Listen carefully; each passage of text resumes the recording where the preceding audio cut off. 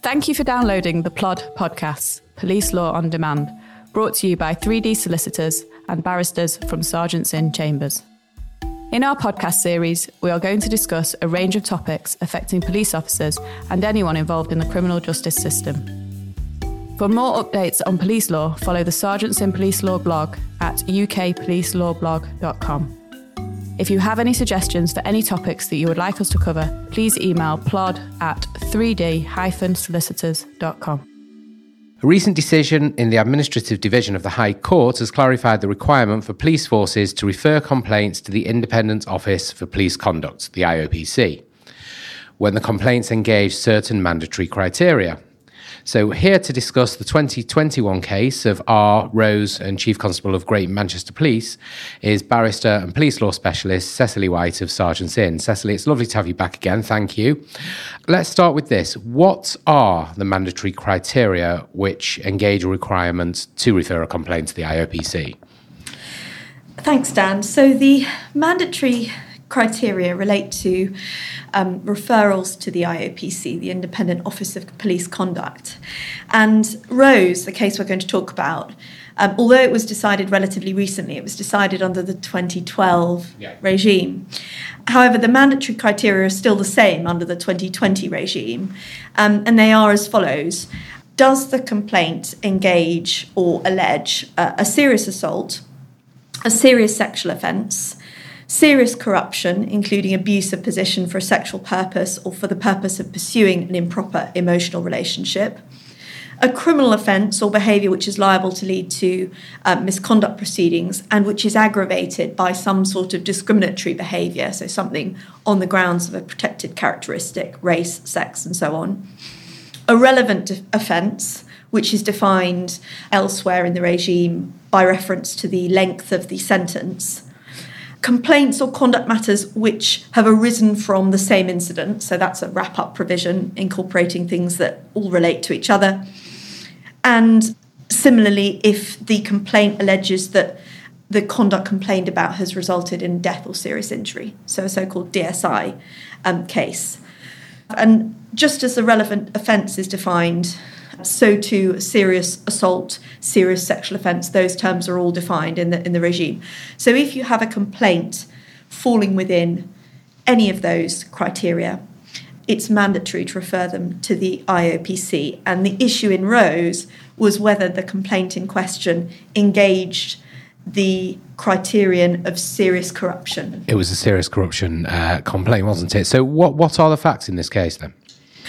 So the facts in this case were, of course, particular to that case, but in a sense, common to other cases in that this was a serial complainant. So Mr. Rose was someone who complained about police officers on more than one occasion. That underlying facts were that in 2014, he'd reported to the police that his staff was stealing from his own business. That resulted in an investigation and a decision by the CPS not to prosecute. Mr. Rose believed that that investigation, which hadn't gone anywhere, had been improperly influenced by the fact that some of the suspects were related to a serving police officer and the evidence had been deliberately withheld from the CPS due to police nepotism and corruption, which had influenced their decision not to do anything about his allegation.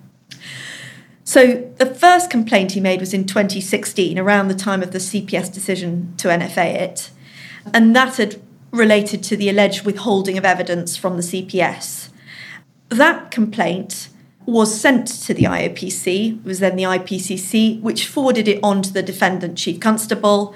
A chief inspector reviewed the investigation that had taken place and concluded that that complaint could be closed with no further action.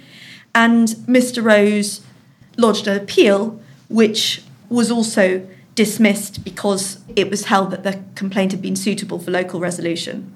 So pausing there was a fully completed complaints process that had already taken place by the time Mr. Rose came to submit a second complaint. Yes. And it was the second complaint that formed the subject of the Rose case. Now, he obviously wasn't happy and this ended up in court. What was the basis of his claim?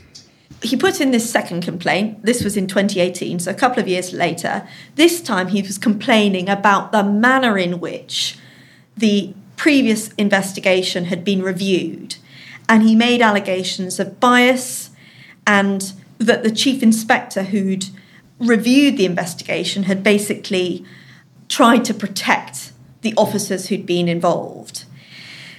So again, the complaint was forwarded to the defendant chief constable. It was resolved through local resolution, and it was closed without further action. So it never went to the IOPC. He appealed, arguing that it should have been referred to the IOPC under the mandatory referral criteria, namely the serious corruption limb. And that appeal was rejected on the basis that local resolution had been appropriate. Whilst waiting for that outcome, he lodged a third complaint. So we had 2016, 2018, and now 2019, a third complaint, which the defendant chief constable concluded did meet the criteria for mandatory referral, and which led to a local investigation. And that wasn't upheld. That third complaint wasn't upheld either, and an appeal was rejected. So pausing there, of the 3 complaints he'd lodged, one of them did actually result in a referral to the IOPC, and the claim that ended up before the High Court was the second complaint, which had never been referred to the IOPC, and that's what he was complaining about. He was saying it had to be referred because it was a complaint of serious corruption. Yeah, and in this case, so on the face of it, ought to have triggered a referral by the Chief Constable. No referral was in fact made. What's the applicable law which decision makers should consider when they're making a decision to refer? So the applicable law, I think it's fair to say in layman's terms, and indeed in lawyers' terms, is a nightmare. And that is because it is so complicated that it's almost impossible, even for lawyers who operate in this area all the time, to follow. It is to be found in the Police Reform Act 2002, which has a schedule to it, Schedule 3. That's where most of the provisions are. And then a set of regulations called the Complaints and Misconduct Regulations, which were, in this case, in 2012 and now in 2020. And the reason these provisions are so difficult to follow is that there are so many different paragraphs and regulations which refer to different other paragraphs and regulations that it becomes a bit of a scramble. We need a flow chart. We do. If you put one on the UK Police Law blog. I think that would be an excellent idea. That's what we need. We need a flow chart. So, but basically, which were the provisions that applied? Well, to cut to the chase in this case, it was whether this complaint, the 2018 complaint, met the definition of an allegation of serious corruption, which is defined under the IPCC statutory guidance as conduct which includes any attempt to pervert the course of justice or any other conduct likely seriously to harm the administration of justice, in particular the criminal justice system. And what the judge in Rose concluded was that all that had to be done was to consider whether the complaint on its face made an allegation of that nature. It didn't matter what the merits of that underlying allegation were. The question was whether on its face the complaint met that definition. And the judge in Rose, His Honour Judge Eyre QC, concluded that it did. So the Chief Constable, it's fair to say, went down fighting on this one. What argument did the Chief put forward to justify the failure to make a referral to the IOPC? So the Chief Constable had argued, probably having regard to the multiple complaints that had been lodged in this case, and the fact that 2 of them had not gone anywhere. All 3 of them had not gone anywhere, but the 2 about which no complaint was made had also not gone anywhere. And he basically sought to argue that there has to be some merits-based assessment at the referral stage. Otherwise, virtually everything is going to go through. There's not going to be any filter whatsoever. And so he argued that there has to be some assessment of whether the complaint had substance, to quote from those submissions, and that involved an assessment of the gravity, the seriousness of what was being alleged. And that meant, logically, that only the most serious complaints would end up with the IOPC at the referral stage, and that required an element of judgment it wasn't just a completely open door.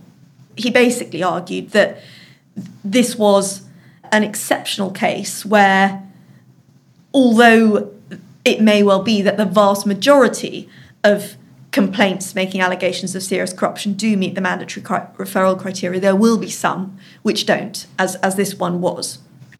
And the law's changed a little since then. In 2012, there was reference to vexatious, repetitious, fanciful complaints. How's that moved in 8 years? It has, and that's an interesting part of the judgment, because in reaching his conclusion, the judge in Rose firstly said he wasn't able to detect anywhere in the legislation or the guidance any sort of exceptional category, as had been argued by the Chief Constable, permitting this sort of departure from just looking at the complaint at face value. He also noted that at that time there was a filter for complaints, namely that complaints which were vexatious, repetitious or fanciful did not have to be recorded under the 2012 regulations. And the judge said that provision is the safeguard which the regulations provide by way of filter against patently unmeritorious complaints. And so it was on that basis that he rejected the Chief Constable's submission that there should be some such filter at the referral stage, because he was basically saying there already is a filter at the stage of recording. Significantly, under the 2020 regulations, those filtering provisions have been removed, they've been repealed. And so there is no basis at the recording stage for dropping vexatious claims.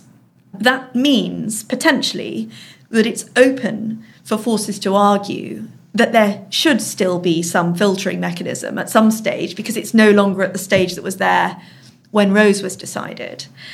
So that is a potential argument that could be made in cases that are brought under the 2020 regime. Now, what did the court ultimately conclude? The court ultimately concluded that the decision not to refer the 2018 complaint had been wrong in law.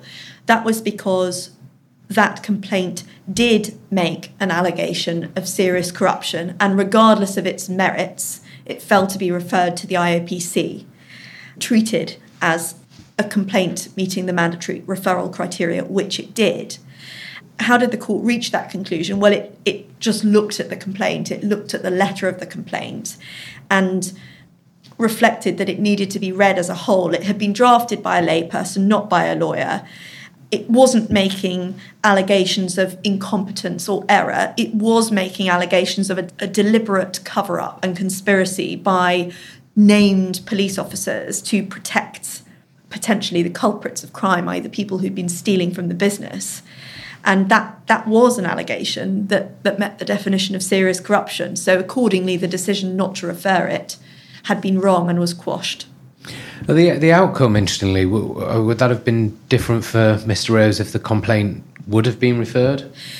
So that's an interesting question too, because for the purposes of the public law claim, there's a provision under the Senior Courts Act, which is that effectively, if it's highly likely that the outcome wouldn't have been any different, then that's relevant to whether the claim ultimately succeeds. And the judge couldn't be satisfied of that in this case. And that was because there were rights consequent on the designation of it as a mandatory referral complaint, which Mr. Rose had been deprived of. And those were, firstly, obviously, the IOPC's consideration of the complaint, so the referral of the complaint to the IOPC and their getting to review it. That would then have preceded a decision by the IOPC as to how that complaint should be investigated, whether by the IOPC, whether by the force, and if so, what type of investigation. And thirdly, a right of appeal in the event that Mr. Rose disagreed with the outcome of the investigation. So those were three concrete things that he had been deprived of by virtue of the complaint not having been properly dealt with by the force. Now, what would your advice be to decision makers when considering if a complaint should be referred to the IOPC? So this was a case which threw up a problem that forces regularly encounter, which is how to deal with very large numbers of complaints, or complaints that are similar in nature, or complaints made by one person on multiple occasions. And this case makes things simple in the sense that it directs forces simply to consider whether, on their face, a complaint meets the criteria within the scheme, the mandatory referral criteria.